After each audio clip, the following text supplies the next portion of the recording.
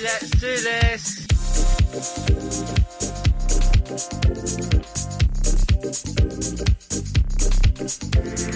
Hello and welcome to Grid Talk, the weekly RC racing podcast with your host, myself, Russell Lee, and as always, the fantastic Chris Bowden. How you doing, Chris?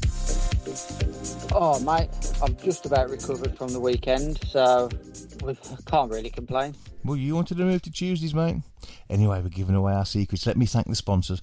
Massive thank you to CMR Distribution, Schumacher Racing and Will Speed, the companies that keep us in air where we can throw us some prizes at Christmas. Guys, thank you for your continued support. We really couldn't do this without you, so thank you very much.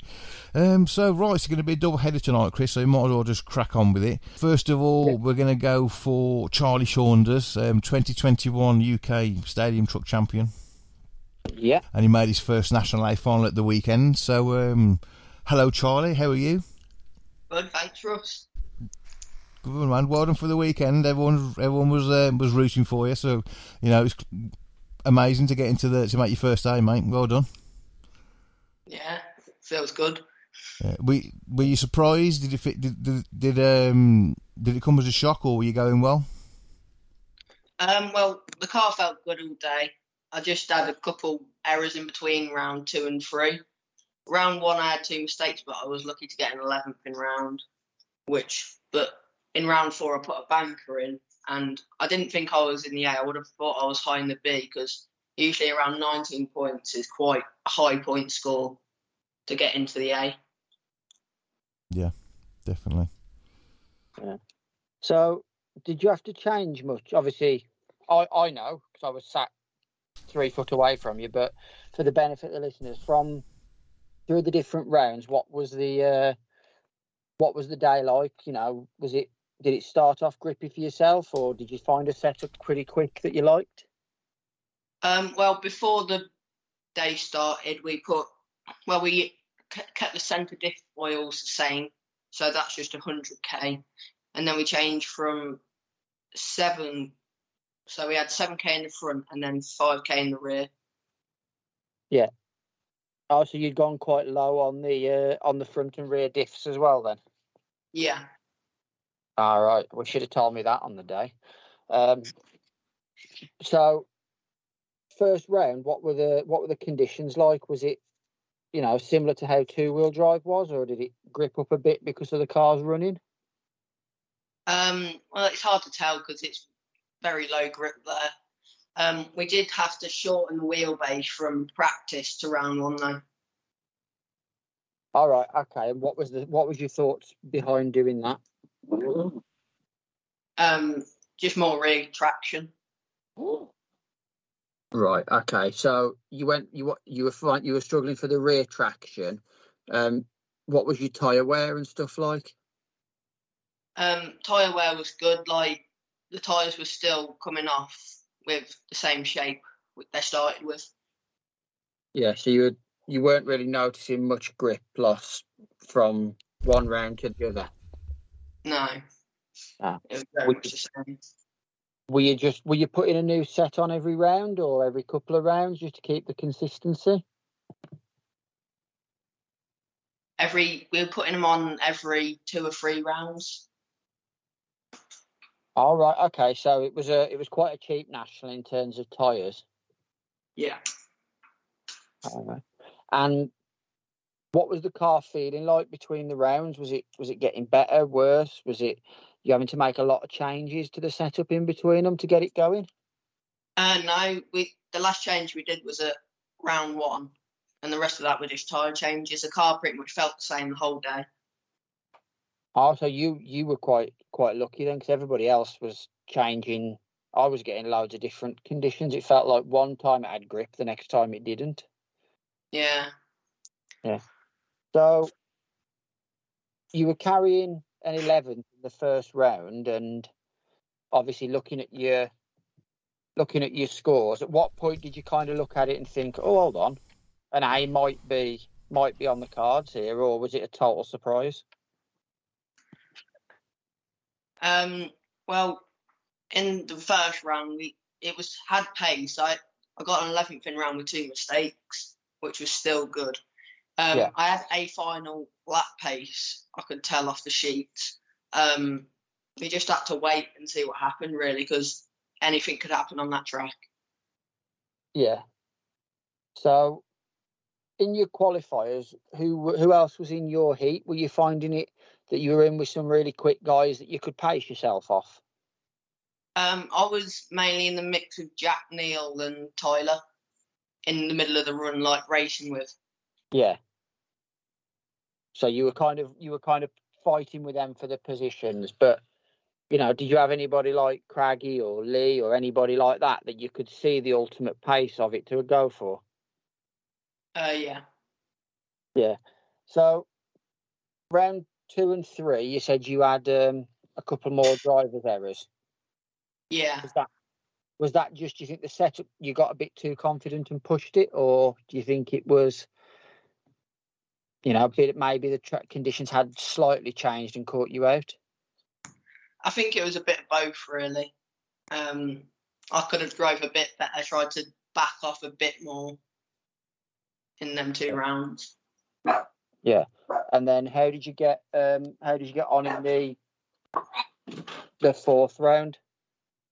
In the 4th round, it was going quite consistent.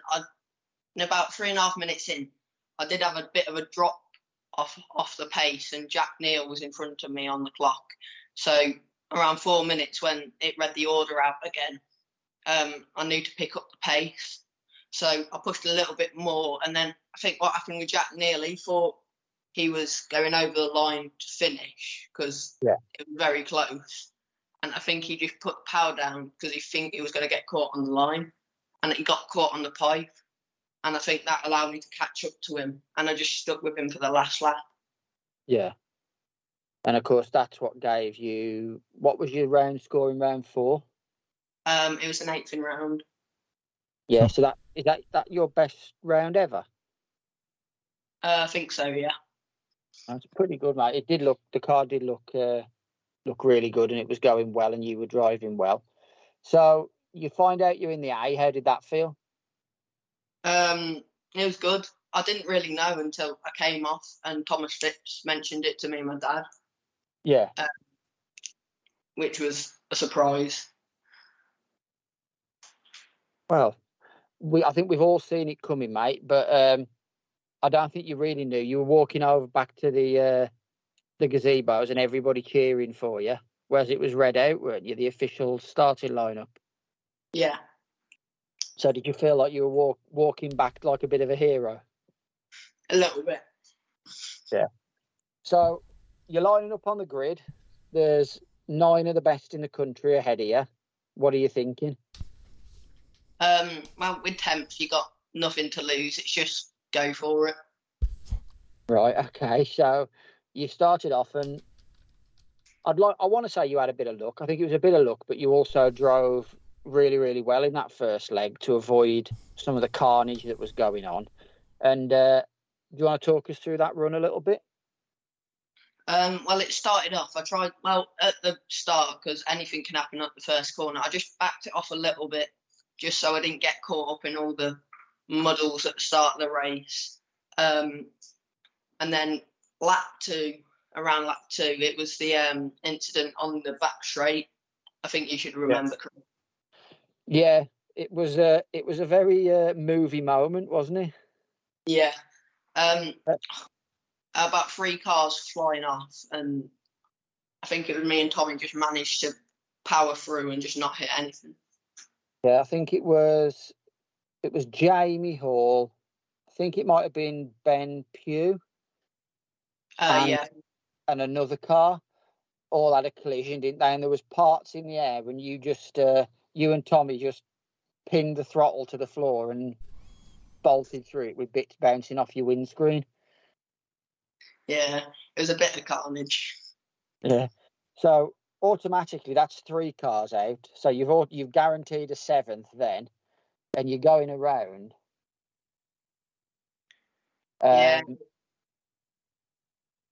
Just plugging away. It looked like a really, really consistent run.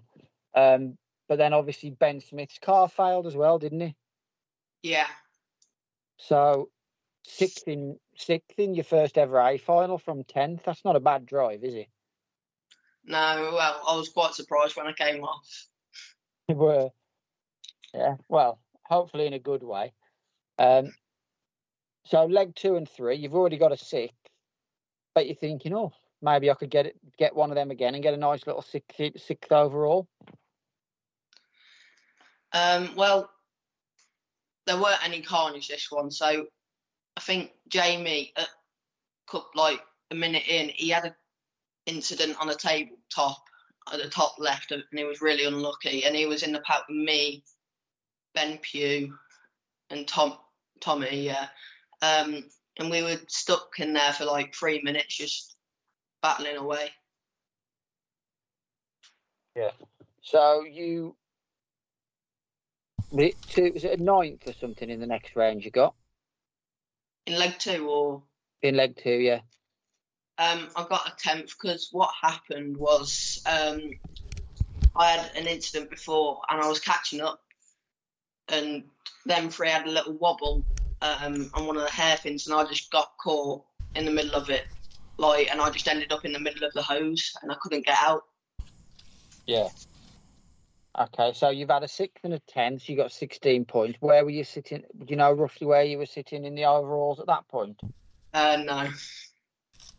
And so, good result in the 3rd leg, and you could make a bit of a jump. How did you get on in that? Well, I worked my way up to 6th, I think it was, and then I was battling with Pew, coming onto the main straight, and I was up the inside of him. He got a bit of a tank slapper, and he just knocked me, not much, but it just sent mine into a bit of a tank slapper, and then it just spat itself off into the gate next to the doubles.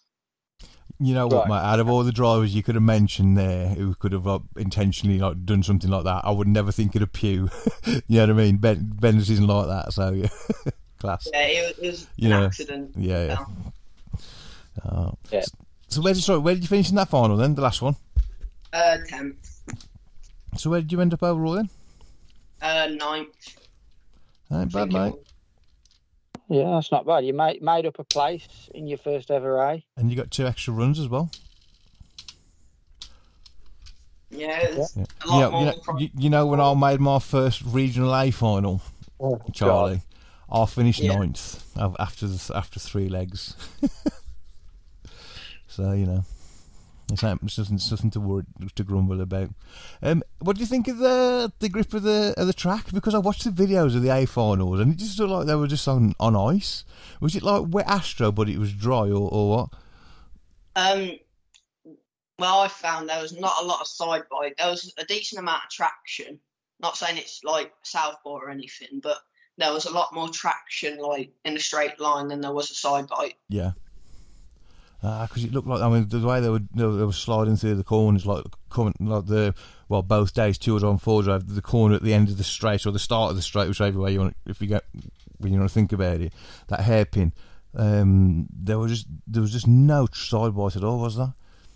No. So what sort of setup were you running then? Were you running like a wet setup, or obviously on dry tyres, or? It was like pretty much a wet setup with dry tyres, like you said. Yeah. Wow. Oh, that's crazy. Absolutely crazy. So where are you racing next then? Oswestry Regional. Oh yeah, 2 weeks time, yeah. Mm-hmm. And obviously you got the halls. We're not sure. I don't know if they're doing the regional or not, but I think there's hardly any big hitters booked in. I know, mate. Not there, mate. I know, yeah. I think Ben Pugh's booked in now. I think there's still 92 people booked in. But yeah, I think so we'll see. I know Keith's going now. So you might be up for a regional win there, Charlie. Might be. Well, yeah. Your competition that I can think of off the top of my head would be Keith, Ben Pugh, Lewis Hopkins, and what's the other lad called? Gordy Phipps, Thomas Phipps. I think they're they were the headline superstars that we'd picked out anyway of the top 5 of the list. So you're on for it, mate.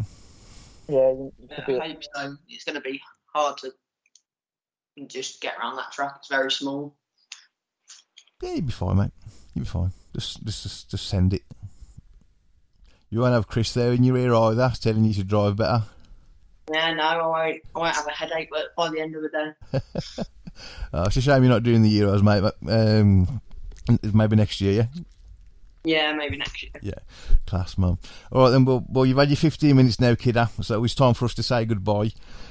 Before we go, is there anything you want to say? Anything you're happy about or anything at all? Or do you just want to thank your sponsors? Yeah. Thank my sponsors. Go for it, then.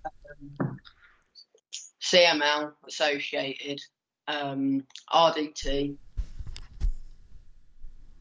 FF Racing, Vix Paints. Yeah, I think that's all.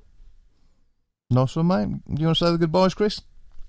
Yeah, mate. So, well, I won't see you till after the Euros now, but we'll keep an eye on how you're doing, Charlie, and good luck at Oswestry. Have a good one. Thanks, Chris. Cheers, buddy. See you next. See you at Oswestry, mate. It's all right. All right, see ya. Thanks for having me. And he's gone. How about that? Well, let's just point out he thanked all his sponsors except the main one, who was sat next to him, which is his dad. Charlie, you so didn't I'll say it on his behalf. I'll say it on behalf. Thank you, Neil, from Charlie. He loves you very much and couldn't do it without you. Brilliant. So anyway, waiting in the wings now, we've got William White from Racewayone. How you doing, William? You okay? Hi, Russ. Hi, Chris. How are things? Really good. Really good. Excellent. How about Charlie Saunders? Yeah. I don't think, I spent my life trying to get to an A final, and he's only about 2.5 years old, and he's in there already. Yeah. Amazing.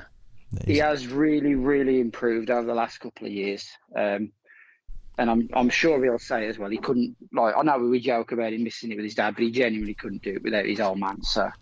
Yeah, that's class. Yeah, I think the guys who have the dads there, especially the dad is kind of a hands-on, technical sort of guy, or able to deal with the car. I think they have a great advantage. It's hard doing it on your own. You're 13, 14, you're trying to do it on your own. You've no experience. Well, yeah, it's hard. Neil gave up racing to look after Charlie.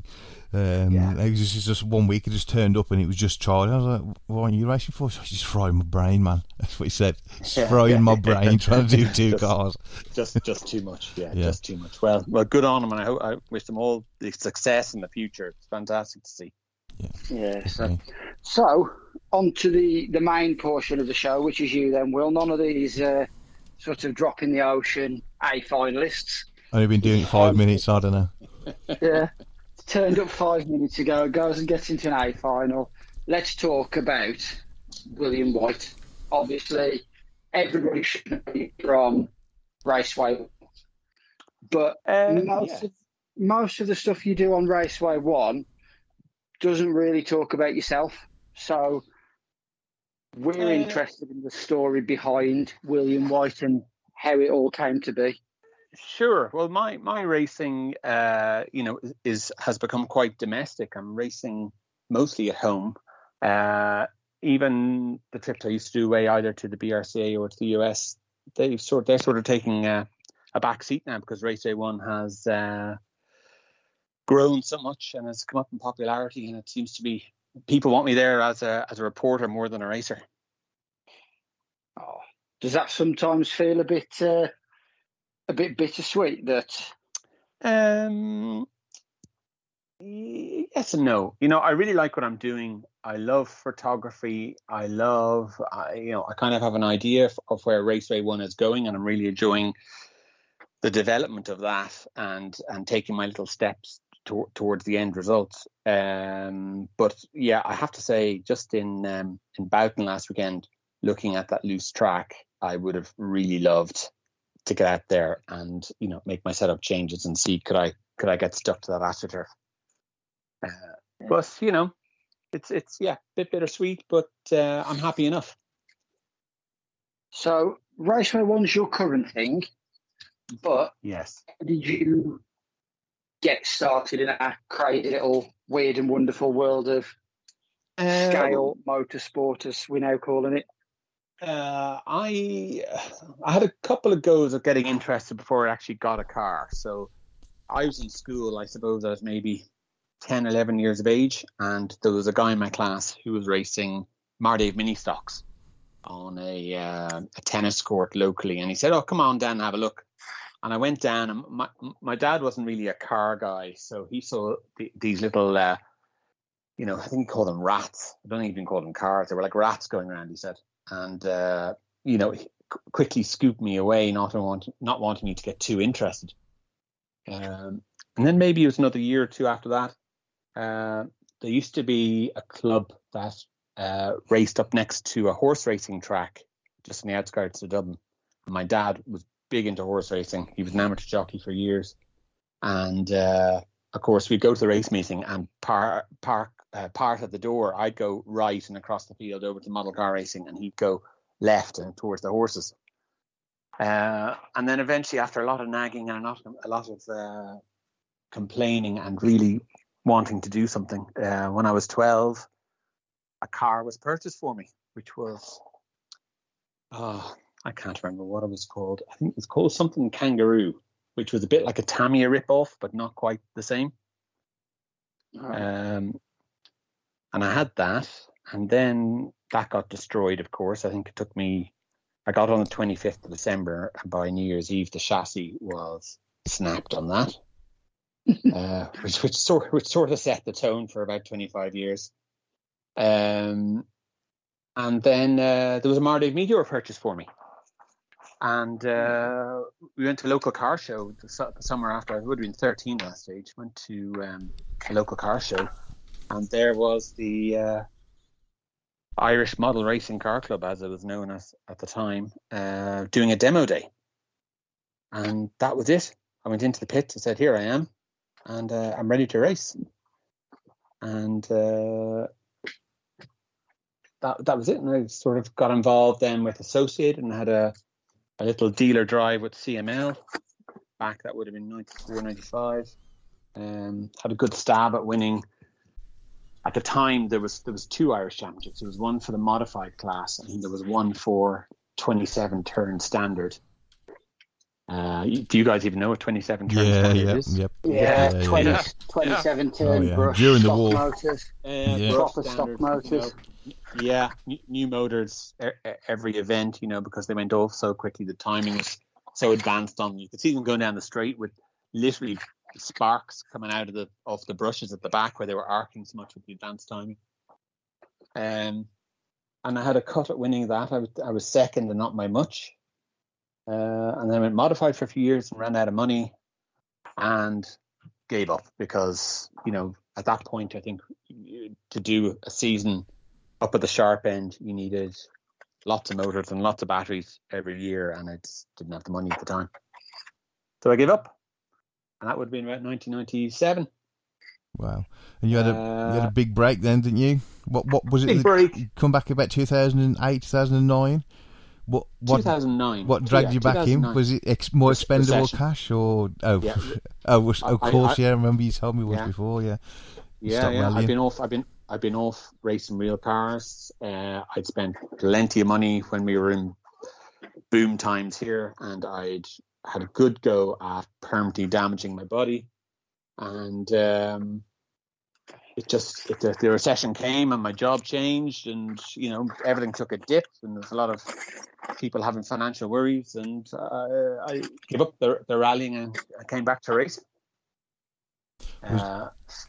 Was there a lot of old faces there from There's some guys who've been racing since I met them on my first day in 1992, and they're still racing. And they were racing back then, so I was turn up at the track and instantly recognise a few people, which helps, and trying to after being away for so long, you forget things like how to solder. I hadn't touched a soldering iron in years and years, and what solder to buy, all that sort of stuff. So you get a lot of help, and then you get back, and then lately I've got involved in 8 scale. But before that happened, I had a good cut at 10 scale. I think I was over at the BRCA and made a couple of D finals, and I went to the Euros and made a D final, and did a Worlds. Unfortunately not a D final, more like a H or J or something. I can't remember what it was. Way down. Which world did you do? I was in Slovakia. Yeah. That was around the last time that I tried to race and report at Racewayone, which was, I don't know whether you remember, but I used to try and do a lot of live videos, a lot of live finals, a lot of shaky videos, Yeah. They call it the Parkinson's effect. It's like I've got Parkinson's disease. Any footage of an RC race is better than no footage. When it's Sunday night and I want to know what happened now, not in a couple of days' time. yeah, exactly. But that was what Racewayone was founded on. It was all about trying to get the live video out quickly. But I took, I've taken the advice that I got. Like a lot of people would approach me and they say, the opening line is, now look, you're doing something great and we need it, but and they come in with, could you just get the camera onto a tripod? Could you just forget about doing it live where we've got a lot of time to wait around and it gets a bit boring, and just do a mildly produced version of the race and have it up 20 minutes, half an hour, 40 minutes after. Because really, when I was doing live, you're only talking about 100, maybe 120 people watching. Yeah. While when I put up something with a little bit of, and I'm not saying that they are well produced, but I'm just saying there's a bit of production that goes in and a bit of editing that goes in. I get about 400 views in the first hour, which is a big improvement. So it's definitely going in the right direction. And it's there forever as well, isn't it? The good or the bad of that final is there forever. Then exactly. Yeah, exactly. So where was I? I was talking about my racing, and then we flipped onto Racewayone. Yeah, because we were talking about the Worlds in Slovakia, and you that was the last meeting you reported and raced at the same time. Yeah, I think so. I think it was. That's a tough week. The Worlds. I don't know whether. Yeah, sorry. No, after you want to talk about the Worlds, go for it. Yeah, it was. Everyone wants to do the Worlds to knock it off the bucket list. They want to say they've gone and done the Worlds, and they know where they sit in the world. But it's an intense week. It's not like a Euros. A Euros is one step up from a national, but it's still fun. There's still relatively relaxed environment. It's not as commercially active as a Worlds is. Like all the factories turn up to a Worlds, all the radio producers turn up, all the tire producers turn up, and they're all intensely waiting for this result so they can get the media cogs turning. Yeah. And it's very intense. It's very intense. Do it once. Would you want to do it again? Hard. Maybe if you do good, maybe you had a good result, but I wouldn't say it's the most enjoyable week's racing. Yeah. So, was that the point where you decided you were going to stop racing, like big time, and concentrate more on Racewayone and just do more local stuff with the cars? Yeah. At that point, I'd already started racing A-scale Nitro. At that point, we've got some great tracks over here for A-scale Nitro, and it's really enjoyable. And the racing, the guys who run Nitro, they run it at a good pace. So the results won't be as good, but I know I've got sort of a bigger target to hit, if that makes any sense. Yeah. I think if you go to, if you're on a 10 scale and all the meetings are like, club races, you get a little bit bored. Yeah. The A scale nationals over here are great. They're big. They're 2-day events. It's big scale, and it's a bigger challenge. I definitely enjoy that. And I don't report at them. So I don't even bring a camera. That's all for you. Perfect. It's all for me. Exactly. Yeah. So I made no decision to stop racing 10 scale at EOS and the bigger events. Yeah. But I knew it was going to be necessary when the organisers of the US got in touch and said, love what you do. Would you sort of come on board in more official capacity? And I knew when we had a few chats that they were looking for me to do quite a bit more than what I had been doing up to then. So I was already stretching racing, and the racing was being compromised by taking photos. So there was no way I was going to be able to race as well. And that wasn't their intention. They intended for me to come and race and to report as well. But it's too much. It's too much. Like last weekend, for instance, I did two almost 13-hour days where I didn't stop to chat to anyone. I didn't stop for lunch. It was full on the go, you know, to try and get all that content out. Yeah, definitely. I mean, I was looking on your website, and the round reports that you've done is kind of like as much as you'd see in a magazine review. You know, there's some monthly thing, and you were doing 4 of them a day plus the finals and filming the finals. Yeah. Well, look, you know, I sort of got thrown in at the deep end. So I was doing the photos. The photos were working out all right. And then I'm in, and now I'm a media partner with someone, and they're going to expect results. I tend to analyze when I get home. So analyzing on the fly is a bit hard. So I tend to go at it for 2 days, do what I can do, and then come home and say, right, where did I fall down? What was wrong? What are the areas of improvement? Like just last weekend in Boughton, we put up extra videos. We tried to get the TQ runs in 1 and 2-wheel drive, 1 and 4-wheel drive. Yeah. Just to get that little bit extra, because you can watch a final and, you know, the A final's just like the J final. You have a lucky one, you have an unlucky one.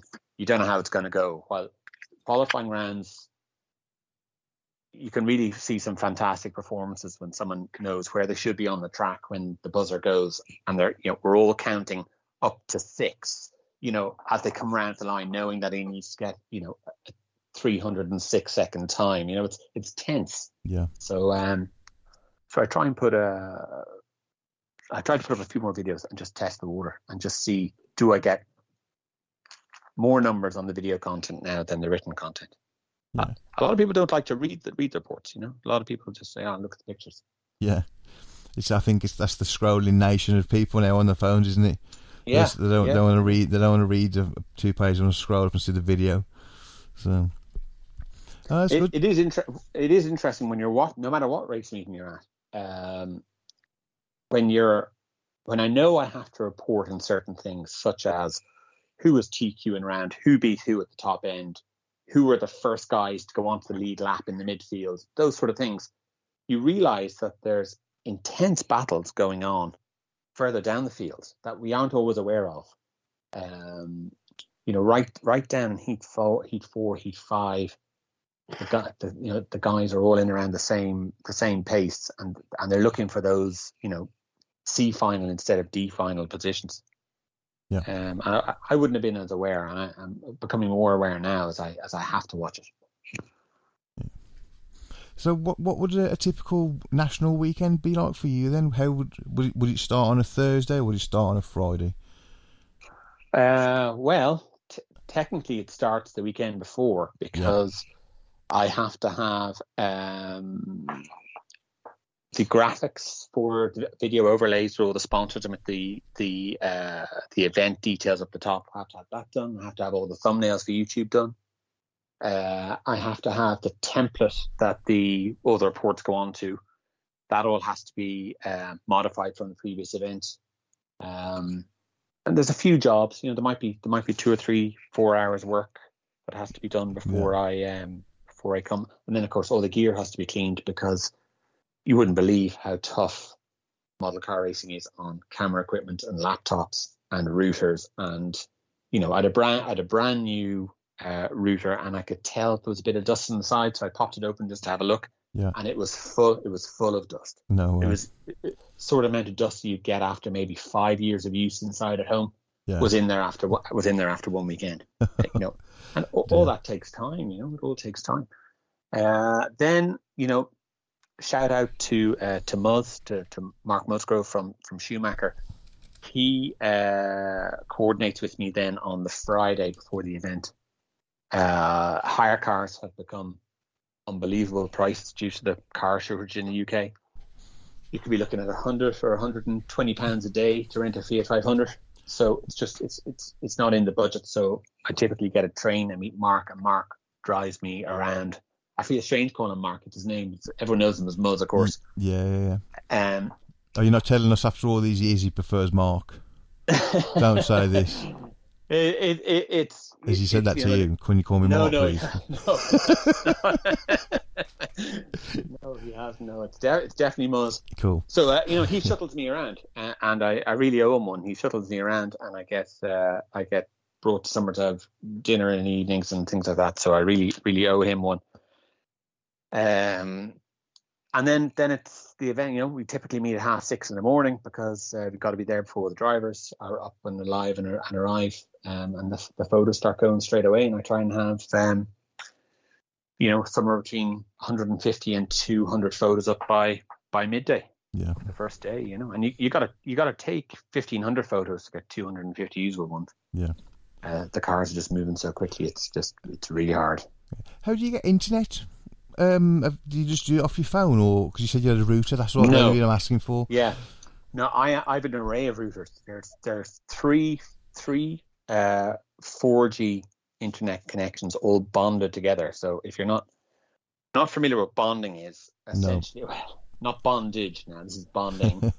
What it is that, let's say I want to upload a photograph. I want it to remain high quality. I don't lose any quality by compressing it too much. So in my computer, it gets chopped up into 3 pieces, and it goes out through my routers to the local cell tower at the maximum speed that I can get from that cell tower per connection. And then it goes to a computer in London where there's matching software that takes those 3 pieces and joins them back up. And then from London on that server, it's sent out and is put up onto the Google Drive where I keep all the photos. Whoa. So is there an app for this, or do you literally have to do it all yourself? You know what I mean? Set all this up. Yeah, there is an app. There's a fantastic app that I just can't believe nobody knows about it. It's called Speedify, Speedify, Speedify. They charge you, it's like £100 and something a year. And is it worth it? Like I was downloading nearly at 50 megabits per second over 4G connections in the middle of nowhere, 5 kilometers from a tower. So it's about as good as you'll get. Yeah. But all that equipment costs money and time and effort and but I suppose it's stuff you build up over time as well. I'm not taking away from how expensive it must be, but you obviously it's going to make the show better as well. I've got to say, at Southport, did you have Muzz plugged directly into your mixer or something for the commentary? Yeah, as I was saying there a few minutes ago, I come home and I look at what I've produced over the weekend, and I start to pick holes in it, and I think of the next steps, because I definitely want to be on a continuous improvement type of model, so that we get somewhere, in 6 months or a year, or maybe even 2 years' time, where we're going to become relatively untouchable for this type of service, because it'll just take you so long to get into it, learning all the mistakes that I've learned. Because it's sorry, I've lost my train of thought there. I was asking you about Muzz being piped into your mixer. Yes, sorry. Yes. So I came back from Kidderminster, and the commentary through the speakers in the rostrum is just not good enough. You can't. You can hear it, but it's not nice. It doesn't sound professional. It sounds like I'm just a guy who's standing on the sidelines who's flicked his camera phone on and has taken a video. So we got a little recorder that plugs into the mixer and race control. Yeah. And then I have a lovely little piece of software where when I take that recorder and I put the file into my computer and I put the video into the same folder and I right click the two and I say sync audio, it lines it all up. Oh, I bet it does off the real nice. I bet it does off the beeps or something like that, doesn't it? It creates this big long waveform of the full length thing, and it matches as much of the text and stuff. And then you can set it. Then it gives you sort of a range to offset. So you can offset it by like the tiniest little amount down to, I don't know, 1/100th of a second if there was just a slight, echo or something. Yeah. So I've got the hang of that now. I think it was a lot better for Bowden. I think the audio, certainly in leg 3 of 2-wheel drive onwards, it was good. We did a small technical gremlin for round 1, where someone had nudged something and the feed got turned down. But anyway, Oh, that's crazy. Not here and there. I mean, it's good as well having ringside seats as well, isn't it? Next to the track, like at Kit Groves, I saw you at Kiddy. You right at the top of race control, full view of the track, bit of shade. Yeah. No, they've been really good. They asked me where do I want to be, and I said, well, I've got to access the track a lot, because very often when there's a heat, I won't stay out watching the heat for the full 5 minutes. I'll go out, I'll get photos at 2 or 3 locations. It might take me 90 seconds or something like that, or 2 minutes, and then I'll come in and I'll try and get those photos processed and into the correct folder on the computer by the time the next heat is out. So, if you're going to spend 30 seconds or 45 seconds walking, it adds up. Yeah. And it's this is all time sensitive. I'm trying to do it all as quickly as possible. So to have me trackside is fantastic. Yeah, it's cool. You got any questions, Chris? I feel like I'm going on here. Well, I mean, we've talked a lot about sort of Racewayone as it is now, but at what point was it the brainchild? When did you first go, you know what I want to do? I want to go and do this.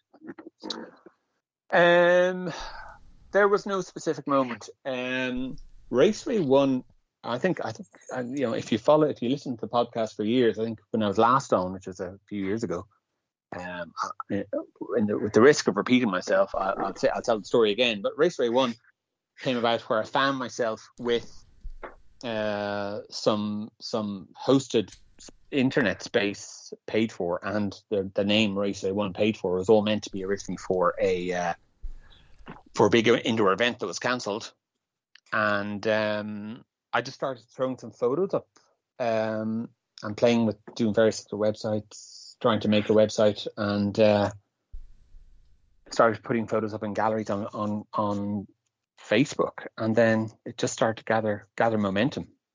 And the more I did, and the more I enjoyed it, the more I could see where it was going.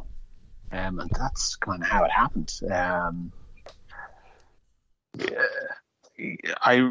I can see now where it's going a lot clearer than I could before COVID. Before COVID, where it was going was just a little bit of sort of a dream, and now I can see fairly clearly where I think it'll end up, which will be with a and this is down the line. This is not in the next few weeks or anything, but I can see it ending up as a highlights reel sort of program, perhaps something like 20 or 25 minutes long, that will try to give you a highlight of the whole meeting rather than just putting up the 3A finals.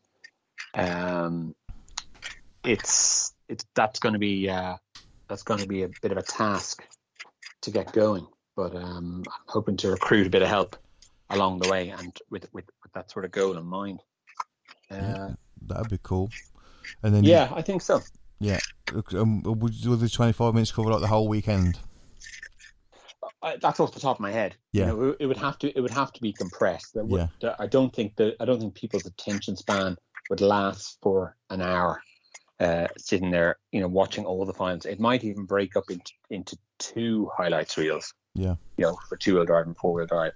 At the moment, it's an idea that I'm putting out there to see if there's an interest, to see what general opinion, and if that's the right direction to go in. Majority of people just raise their eyebrows when I say it, as in, that's a long way from where you are now. But I think, if you plan and you sort of push in a direction, hopefully you kind of end up where you want to go. Yeah, no, it'd be cool. Yeah, I think that's quite it's a, I don't want to say novel, but nobody's really done it before, have they? In terms of kind of like, I suppose it's a bit like a match of the day kind of program, but for RC cars. Yeah, exactly. A match of the day type of program with some professional, or at least some semi-professional production, and some proper, would try and pull the commentator out of race control and make it a little less clubbish, and a bit more, Formula One. Yeah. Does that make any A bit sense? more Premier League kind of A thing. bit more Premier League, yeah. Now, as I say, this is an end goal that's way out there. This is not going to be happening today or tomorrow, or maybe even in the next 2 or 3 years. We'll have to continue to develop as we are for the moment. But it's where I'd like to see it go, because when I look at the analytics, the video content gets multiples of views more than the text. The photos seem to be getting looked at by the people who are actually in the event. Typically, people surfing the internet who weren't at the event aren't looking at the photos. The reports are being read by more people, sure, but the videos, like we're getting a reach of 120, 130,000 people a month at the moment. So that's the number that I want to focus on, rather than the 2,000 or 3,000 people reading the report. Yeah. Does that analytics show you where the people are in England or Europe? Or Yeah. Is it all England, or is it all around the world? It's the English speaking world for sure. Definitely, there's interest definitely from France and from Belgium. Small amount from Italy, and a small amount from Scandinavia. Mostly the English speaking world. Britain would account for, I can't exactly remember the geography on its own, but I can remember the geography and the demographic combined. So British men aged between 35 and 54 make up over half of the people watching. Yeah, it's exactly the same as our figures. That is, I know that for sure, because I mention it to Chris all the time. Yeah. But it's weird though. Only 65% of our listeners are from England. The rest are like America and Europe and stuff. Yeah, I think I'm under 20% America. I think it's something like 16, 17%. Britain accounts for, I can't quite remember, but I think it's something similar to you. I think it's cool. 6 yards. Australia features. I don't know why I'm popular in Australia. But we've had messages from people in Australia. If you're listening, guys, how you doing? You're all right. If you want to come and give us a shout, you can come on. Yeah, delighted people from Australia. I've never been to Australia. Maybe I got a bed and a dinner next time out there. Class. Delighted.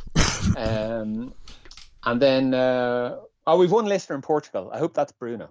Yeah. I hope it's Bruno. Yeah. There's always one from Portugal. Yeah.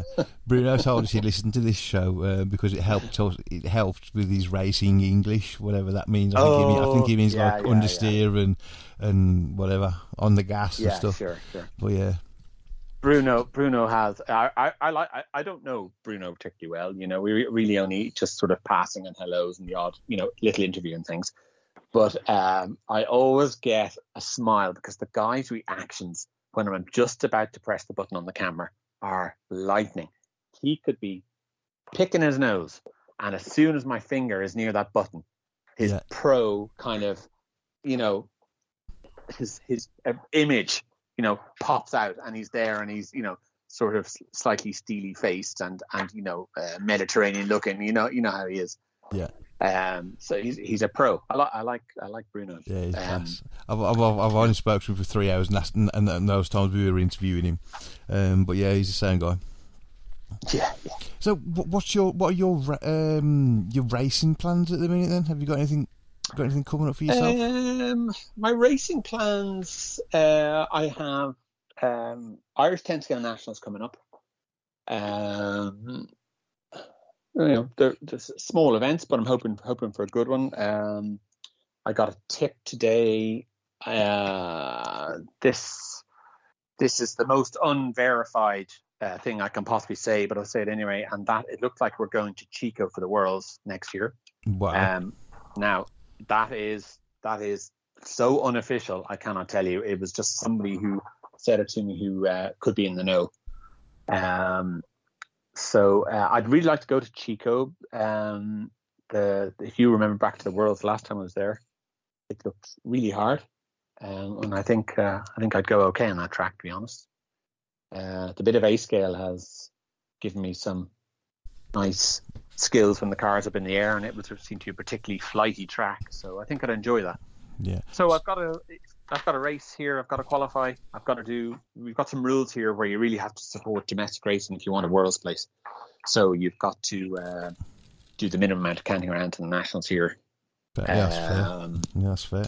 I think that's fair. And then, hopefully, I'm normally thereabouts for having a shot at winning it. So I don't see why it would have changed this year. I should be thereabouts. What track's that at? That is at the DMCC, which is about 20 minutes north of Dublin Airport, which is really accessible. What surface is that? And it's EOS carpet. It's quite tight track, lots of changes of direction. Like you'll use a front set of stagger ribs and 2 runs. Yeah. So there's a lot of turning, but it's fine. We'll race. It's as when people complain to me about tracks and things, I say, well, look, it's the same for everyone. Yeah. Everybody who arrived here in the morning racing, there's the track. It's the same for everyone. I just go and race. Yeah. Don't bother complaining about the track. I knew a racing driver once said you're not allowed to have a favourite track, because if you've got a favourite track, you've got a track you like the least, and that's the one you're always going to suffer on. Subconsciously. You don't know about real cars, not toys, but it's still the same. Yeah. Yeah, it's true. So I've got to do that. That's the next race. That's this Saturday coming. And then we've got a new or a redeveloped 1A scale track opening shortly up in Navan, which is a town about half an hour, 40 minutes north of Dublin, and I'm looking forward to that, getting my nitro back out. And with all that going on, I still got to go to British Nationals, and I'm trying to wangle away to go to the Euros for a day or maybe 2 if I can't arrange flights. And we've got EOS meetings coming up. We have EOS in Worksop, and then that's quickly followed. I think 2 weeks later there'll be news soon about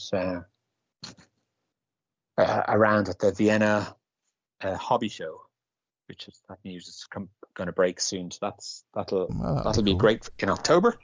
Yeah, I hear that show is absolutely awesome, so I'm looking forward not only to reporting but also getting around to have a look at that. And then we'll have. And we've got the BRC's 50th birthday coming up, which I know I'll be busy for. So where are the weekends going? I can't believe it's in the end of June. Yeah, it's crazy. It's flown by. Feels like today's the first nice day of weather we've had as well, because it was quite sunny here today. A lot of our meetings recently have all been raining, so in the Midlands anyway. Well, I've been lucky. I think every national I've gone to this year. And Edinburgh's going to kill me for saying this, but the only one that it rained was Southport. I know, yeah, sunny Southport. Sunny Southport. He always says he's booked the weather, but he can never book it for 2 days in a row. Yeah. So that's my plan.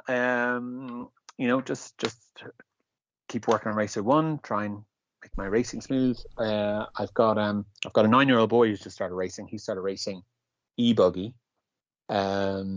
Which is interesting because it's my e-buggy, which I think I had to put £200 worth of spares into it last time I had to do an 8th national because he'd bent and broken pretty much everything. Yeah, it's crazy, isn't it? The what was I going to say next? Oh yeah, that was it. Did you ever keep any of your old cars, vintage stuff?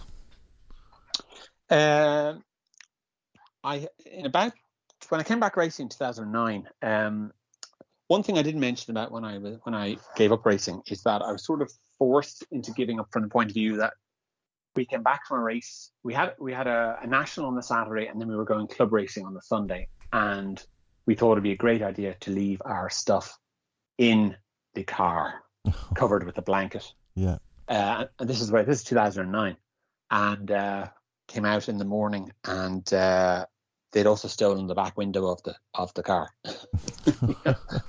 They'd taken everything, and my beloved low CXX was taken. So when I came back, that wasn't 2009. That was back in 1997. That was 97. Yeah, my low CXX taken. So when I came back racing in 2009, I just had this little itch to get a low CXX. They were still available. There was plenty of them around. A little itch. And I went onto eBay, and there's one there. I think it was £35, and I bought myself a XX Kinwald, which had been used once or twice, but it had quite a lot of nonsense pieces put onto it, non-standard bits. Somebody had, decided to hop the car up before even running it. So anyway, I bought that, and that sat up on the shelf, untouched, covered in dust, no body shell on it, until COVID came, which was 2 years ago. Yeah. So it sat there over 10 years. So I'm out here, we're in lockdown, can't go anywhere. My brain is melting because I can't keep myself active doing anything. And I come into the shed and say, I'll try this shed up, and reach into a cupboard and I pull out this Losi, this very poor condition Losi XX. And I have a look at it, and when I bought it, I didn't realise it was a Kinwald. And I looked and said, oh, blue motor plate, that's unusual. I wonder if that's like original, or is that a special model? And then I look around, I look at the bits and pieces on, I soon work out that it's a Kinwald. And then I spent the whole of COVID annoying people like Rob Fox, who keeps the store of parts, and Freddie Russell, buying, the correct washer which goes under certain bowl studs, and buying the correct blue rear springs, which are like hen's teeth, but I managed to get them in Texas, and built a full start to finish anodizing kit because I couldn't get a blue motor plate, but I did find out the die code that Losi used, which was different to Trinity, and got the correct die made. It was £130 worth of die for 25 mils. It's worth it. I dyed my motor plate, and I got the wing buttons. They came in from Canada, and I must have spent £1,000 building this car. And I'm looking at it now, and a huge smile is on my face because I know that it's perfect, right down to the correct spur gear, the correct aerial tube, the correct body shell. I know that it's 100% perfect, and it brings me joy. It absolutely brings me joy. And I had so many pieces left over, and there were so many pieces that I bought that there were secondhand pieces that I was going to sort of recondition. When they came here, they just weren't good enough. Yeah. That I was actually able to build a full second car. So you got a runner as well? I have a runner as well, which it's got brushless, and it's got a shorty lipo in it, and it's been modernized, Yeah. It's got hexes on it and all those sorts of things, and it's fun to drive. Although I don't remember rear motor being so alien to drive. Rear motor really is a whole different style that I must have known at one point because I raced rear motor for so many years, but it's very alien now. Yeah, you just can't carry the corner speed, can you?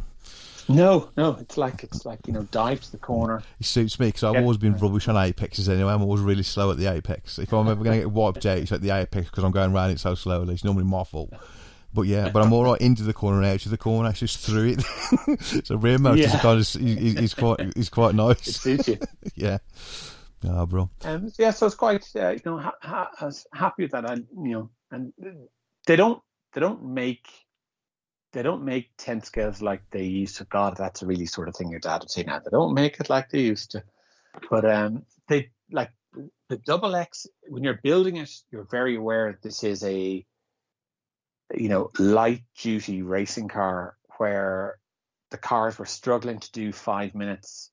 It had to have every single little bit shaved off it, like the screw kit. It took 2 weeks to get the full screw kit together because there had been some screws that were slightly long, 14 mils put in where there should have been 16 mils or whatever the imperial equivalent measurement is. I can't remember off the top of my head. And it's not like the modern cars where there's nearly all the screws are the same, or there might be all the chassis screws are all 10 mil. It has 8 mils in some places, 10 mils in other, little 6 mil stubby ones in others. They're constantly just trying to shave the weight off, and the attention to detail is huge.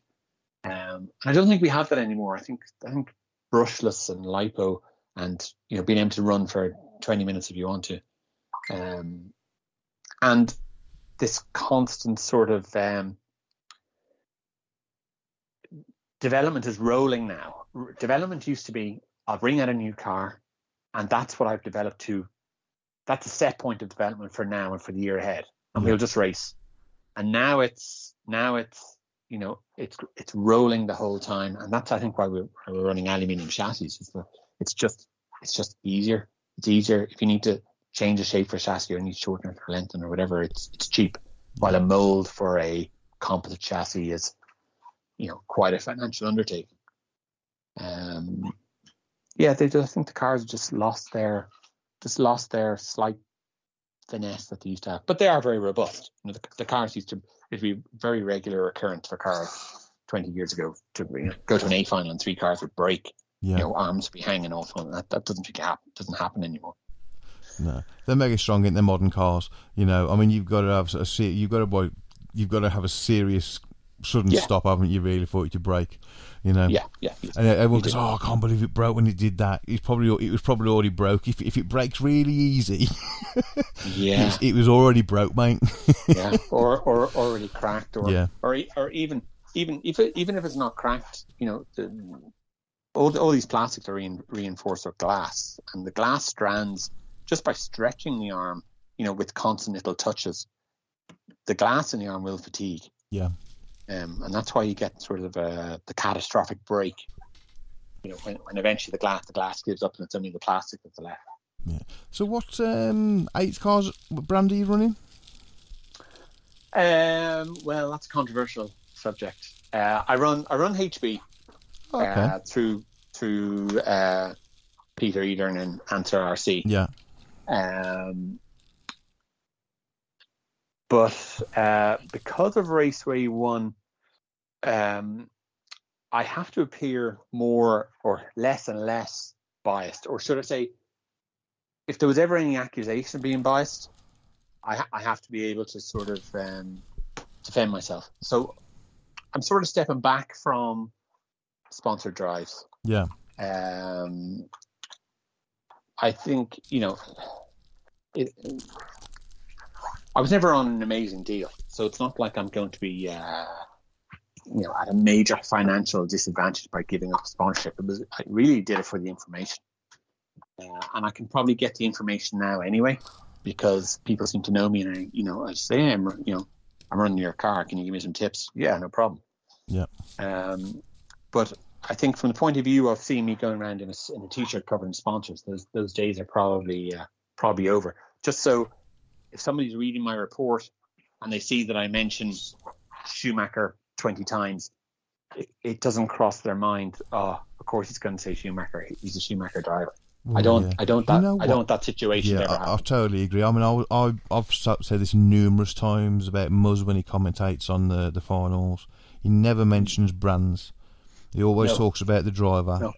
And I've seen this, whether he's commentating on this or touring cars or a club meeting or, you know, the GPs. He rarely throws out a brand, if ever. You know. Yeah.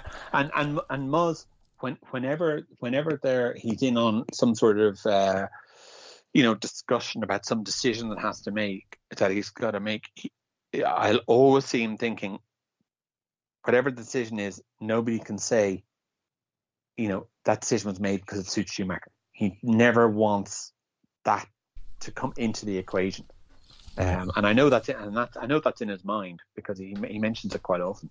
Yeah. You know, as an organizer, and he could, you know, he runs the racing. I don't think he could fix an event. You know, there's no opportunity for him to fix an event, or really any opportunity for him to you know. No. But as an organizer, you have to still be sort of completely unaccusable of being biased. Yeah, absolutely. Yeah. So with say you run the Hot Bodies 8th car, there's a couple of guys at Ledbury got them. They go really well on Astro. Well, they're a good car anyway. Hey, you know, yeah. Look, I think A-Scale recently has seen. I remember I was talking about the Lotus Double X, and I was talking about the set point in design, where we get to a point in design, and that's the way it is for a few years. Yeah. See, that seems to have happened in A-Scale now. You'll see that the S-Works and the Associated and the X-Ray are very similar. Yeah. Very similar, as in you could take parts off one and put them onto the other, and it wouldn't change the geometry. there, I'm not for one second saying they copy each other. They might have all came to the same conclusion on their own, but they are extremely similar. While the hot bodies is sort of like the old guard, sort of like it's ready for a refresh. Does that make sense? Yeah. I run it. Have loads of spares. I don't do that much racing. I'm still very competitive with it. I'm the same. The eighth car that I've got is a few generations old now, but I've got a mountain full of spares for it, and I'm still racing the same people I always race. So it's not a problem, exactly. Is it? You run whatever you got, and that's it. I am aware. Like my son's driving an X-Ray, an XB8E. And I've set up and driven it, and I've raced with it as well, just as it's in the e-buggy class. Doesn't really affect my nitro, and it's different. Now I know e-buggy is always going to be different to nitro, but I can see where the development has gone, and I can see the improvements that have come in this current generation of cars. So I think I hope I don't get myself in trouble, but I think Hot Bodies is ready for a refresh. Yeah. Well, I mean, they might start working on a new car now. They've launched that two-wheel drive car. It's like £1,200. Wow.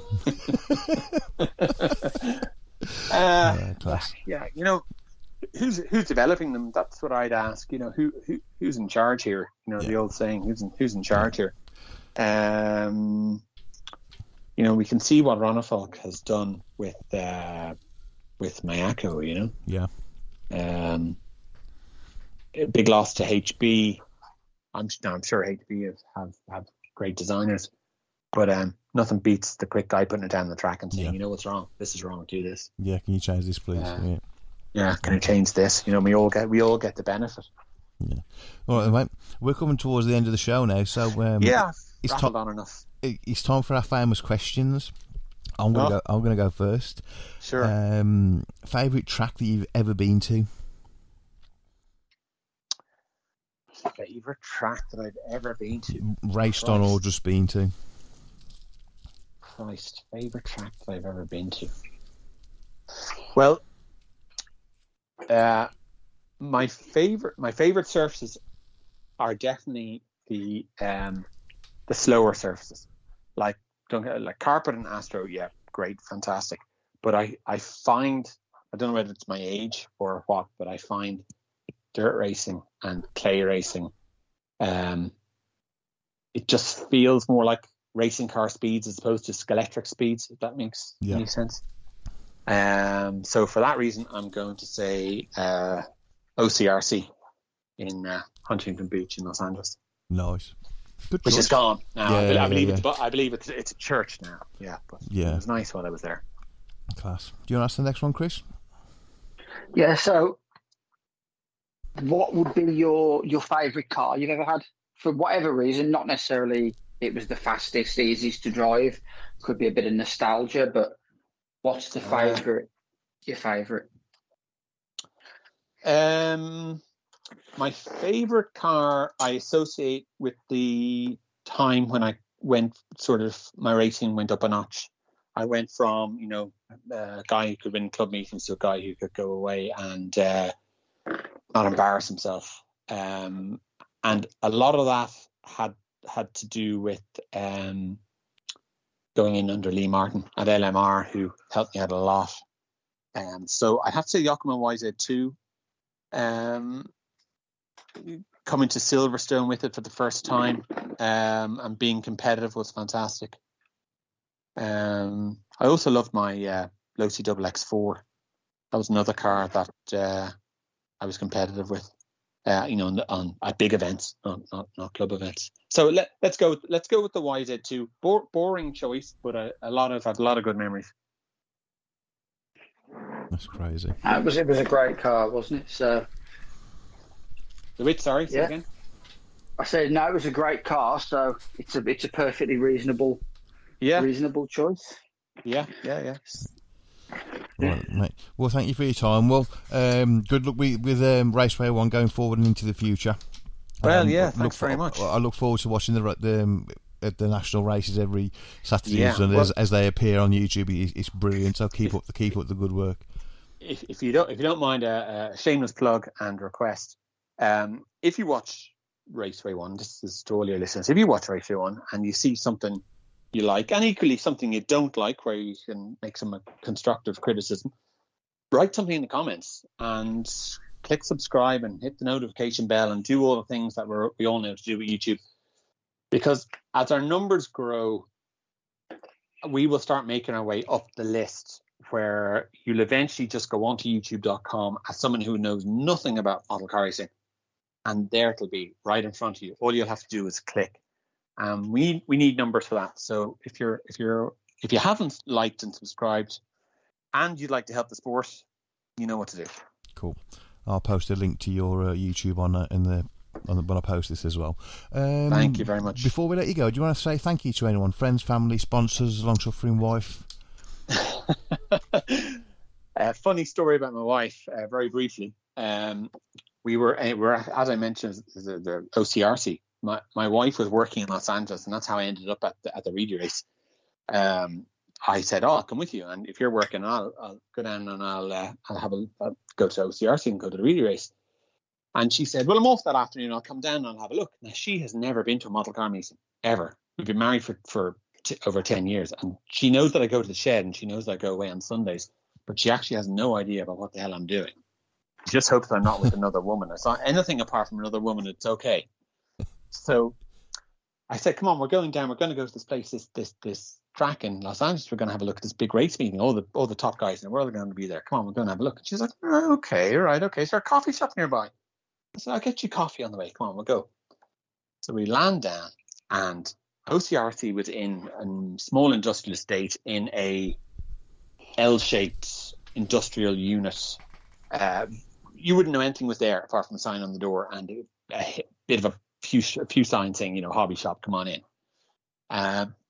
So we go in, and instantly you're hit by the moisture that's being sprayed into the air the whole time. It's a very damp, humid atmosphere, and there's guys all over the place, and all the usual stuff's going on at racing. And I suddenly realized that she's not right beside me, and I look around, and she's stopped at the door. She's halfway in the door, and she's just taking it all in. And I looked at her, sort of going, "Are you okay?" She goes, "I'll see you later." And she went straight back out the door and up the road to the coffee shop. And a couple of hours later, I picked her up, and she said, "What the hell was that? There was like nerds everywhere. What's going on?" And I said, "Yeah, I didn't think that was for you." And she says, "And that's what you do every weekend." I said, "Well, not quite like that, but sort of." And she goes, "Oh my God, I'm glad you never brought me. Don't ever bring me to anything like that again." So thank you to her for putting up with me. Yeah. Class, man. Yeah, awesome. All right then, mate. No doubt Chris will see you at the next national. Hopefully more bumping you at the Euros. But up until we'll meet again, we'll let you go. Super. Well, thanks for having me on. It's been great. No, cheers, Will. Thank you. Bye. Cheers. See you guys. Bye. Bye. And he's gone. How about that? Nice one, Will. Thanks for coming on. That was really good. It was really good to talk. Yeah, it was. He's been doing some great stuff at the Nationals this year, so I thought I'd poach him, and we discussed it a couple of days ago, and then before Broughton. Yeah, class, mate. Well done. So I didn't race this weekend, but you were at the National at Broughton. What? Yeah. Did you have a nice time, mate? Did you get stuck in the field? Did you have a puncture? Did you break your brake line? Anything like that? No, nothing like that. The only calamities were on the way home when there was about 400 toilet stops needed, but nothing major. But yeah, no, it's always a good visit to Broughton. It's a bit of a strange track.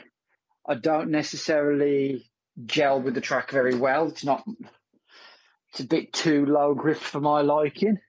But it's a great facility, and the guys all put on an absolute great meeting, and the track's always, looks fantastic. So it is a pleasure to visit there. Why do you think it's low grip, Chris? Is it the Astro? Or is it just because it doesn't get used enough? I think it's without meaning to cop out, I think No, I'm not asking you to throw it under the bus. I'm just curious because I've seen the videos and it's just low grip.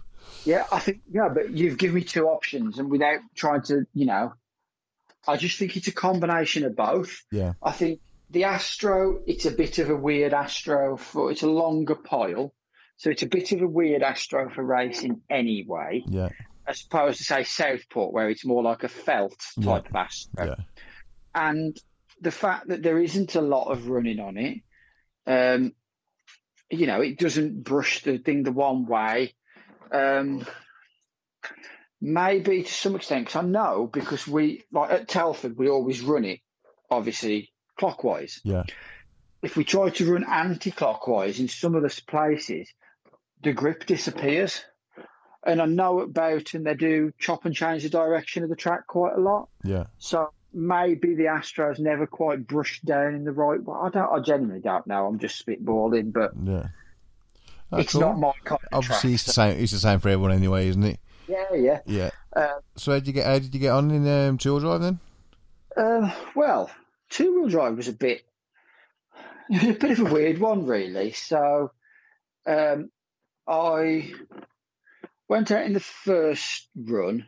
I'd kind of come together with this idea of this hybrid wet and dry car that was lightweight, wet setup, but dry. And to be honest, the car did feel, reasonably good. Yeah. I made a couple of small changes throughout the day, mainly toe and softening it up a little bit in the suspension and the springs and the oils. But apart from that, that was really a lot of all my changes, that and just playing with battery position. The first one, I think I started off like car 9 or something like that. And I went out, the car was flying, it felt really, really good. And then I come round and a back marker had sort of come off the track and then re-entered the track and drove into the front wheel of my car. Yeah. And it popped a turnbuckle off the front. Oh. So Miklos picked it up, popped it back on, chucked it back on the track for me. But I'd lost 15 seconds. Yeah, easy, mate. Yeah. 15, 20 seconds. That's quite good, actually, isn't it? Because, it's like when you're at the side of the track and you feel like everyone's eyes are on you, you're trying to push this flipping ball stud back on, and it ain't going to go. Mate, yeah. I stood back on the rostrum. I thought it was done. I just pulled it up. I thought he'd picked it up to take it off. But no, he popped the ball stud back on, and I just carried on for a minute or two just to keep the practice in, try some funky stuff. Second run, I got a decent run in. It wasn't a bad run. And I had a 60, I think it was a 66 in round. Car felt very good. Car felt pushable despite the low grip. You obviously had to respect the low grip, but it felt decent. 66 in round, come back really positive. So I thought, right, well, I'll throw some new tyres on it, get the best of the grip, try and get another good banker in now, and then use that set of tyres later on in the day. And again, went out, decent little run. It felt nice until a car that we were sort of not necessarily racing with because it's qualifying, but we were tying backwards and forwards for the lead. He decided to drive straight into the back of me, and it was a lapped car. So I lapped him round the straight, and he hit the back of it, and that was the rear turnbuckle. Sheared a ball stood off. Oh dear me. So yeah, that was great. And then fourth run, I went out and I managed to do something like, I think it was a good run actually. I was happy with it. I had some good. Me and Callum Mitchell, who we had on the show a couple of weeks ago, pushing each other and pulling each other around the track, working well together to get away from the rest of the guys. And I not rolled it like onto its roof for a Marshall, Champions roll back on its wheels right at the end. And that dropped me down to third in that heat. But it was still I think it was a 63rd overall in round. Yeah. So it put me off the line second in the I, I think it was. Which, it's okay. It's not a bad one. So did you win that by a mile then? The I final. Well, You sandbagger, just racing out there for a trophy. You say sandbagger. I was hoping for the H final. Yeah. So my aim was only really one final higher, and I missed it by 2 places. So not too disappointing, but still, I think it was achievable. Had I had those 2 full runs, I think it was probably achievable. Yeah. Maybe more towards the back of that final, but anyway. So yeah, went off the line, made a decent run. I mean, off the line, hole shotted. I drove clean up whoever was first place. Yeah. Drove past them on the inside, went into the corner, came back round, but I did take a bit of a clip, which dropped me down to about third. And coming over there was like a single. Yeah. Coming back. There was the 2 in front and then me, but there was probably no more than a metre from first front wheels to my back wing in third. Yeah.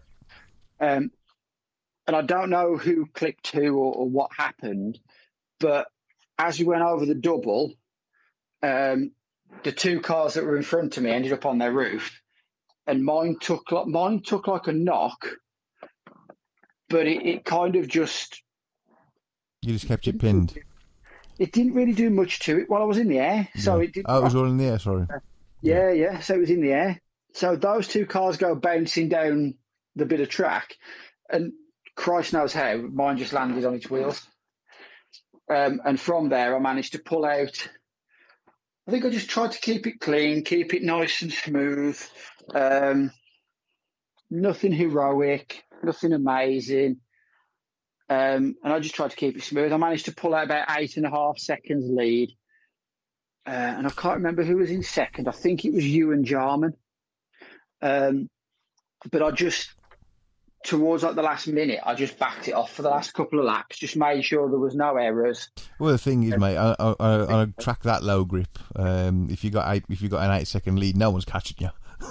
You know what I mean? The thing is, mate, you just got to keep it clean. Yeah, they are, because of how easy it was to just overdo the throttle and spin the car around. Yeah. You could in one of the heats, I did that twice in a qualifier. It was a real possibility. 8 seconds on that track was by no means, a guarantee. Yeah. It was only about a third of a lap. So I backed off, and I think I pulled it home about 3 seconds in the lead, something like that. Perfect. And I won a nice little finger drill prize for winning my final, which is great for us at the minute with all the pistons we're drilling. Yeah. How about forward drive? How'd you get on there? Do you have a good? Before we go to forward drive, do you have a good party on the Saturday night? Yeah, as always in the AE camp, mate. We get the fire pit out. We have a good barbecue, a few beers, a few war stories. Yeah, it was really good. It was good seeing everybody again. But yeah, awesome evening. Great end to a decent Saturday. Class. And how about forward drive? Well, as we know, I'm not really the biggest fan of 4-wheel, but I thought, well, with the low grip, maybe it might mean my aggressive style is a little bit, I'm not going to be grip rolling everywhere. Made a few changes to the car in the morning, looking after how low grip it was on the Saturday. I thought, well, so I cranked a bit extra toe on it. I softened off the suspension for the start of the day. I went out in the practices with the slipper in, because just looking at it, I talked to Jamie, and he was saying how that the slipper would be faster because of you're not needing to separate the drive from the front and the rear wheels. Yeah. And it's probably true if you've got the ability of Jamie Hall or Tommy Hall, but I haven't. I've got thumbs like sausages, so I opted to put the diff in. Yeah. And I think for me that was the right thing. So I'd got 300k in my diff, so I had to quickly swap that out for some 100k and get that done. So I did that, put the car out. It was all right. It felt good. I had a decent enough run. Apart from, and I am going to name and shame. Oh, wonderful. I love it. Who is it? Who did what? I am going to name and shame. Well, and I don't mean this to sound nasty to him, but Craig Gibson hadn't spent... Gibbo. He hadn't spent 10 seconds of that qualifying run on the racing line. So what he was doing on it when I came up to lap him is a completely different bleeding question. So, yeah, I got boy-oyed.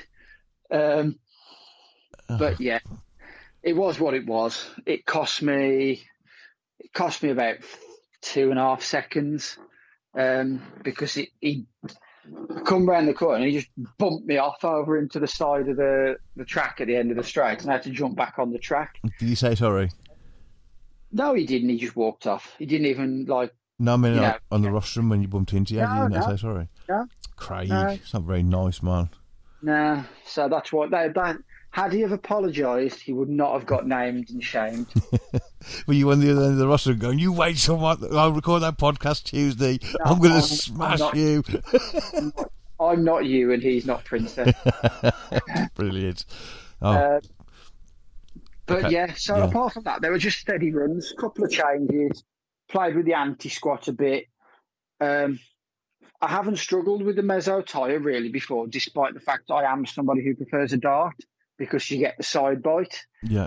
But I've really noticed it this weekend. I lost a lot of confidence in being able to just throw the car into the track. Is that because it was sliding too much? Yeah, I just didn't have the measure of it. Yeah. Obviously, other people did. It was 99.9% driver not being able to do it. Well, yeah, I mean, I watched the 2-wheel drive finals, mate, on the Saturday, and the way they were drifting around that corner at the end of the straight, around that double left-hander thing. You know what I mean? It's just next level, you know. And then through the chicanes in the middle, where there's just the cars was just basically on the tips of the spikes, just floating around. You know. That's it. Yeah, it was difficult. So, anyway, same position. Same final with the 4-wheel drive. I should have won it, but I didn't. I made a mistake after taking the lead. It cost me, and I think I finished by trying to push to. I'd got a good gap over third place, and fourth was just put away, and I was trying to overdrive the car, and a couple of mistakes meant I finished about 6 or 7 seconds behind. Had I have just tried to maintain it on the track, I'd have probably got about 2 seconds behind, but the guy didn't make a mistake, so it would have made no difference to the result. Who won the final? I don't remember his name, in all honesty. Okay. Was Gibbo in the same final as you? I don't believe he was. I think he was in one up from the bottom. Yeah. Cool. We love you, Craig. Because you didn't say sorry for smashing Chris off the track. You've had to have a bit of stick. Gibbo won the bottom final.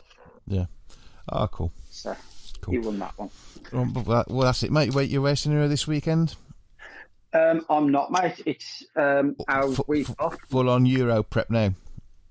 Yeah, it's stripping all the cars, rebuilding them, getting them ready.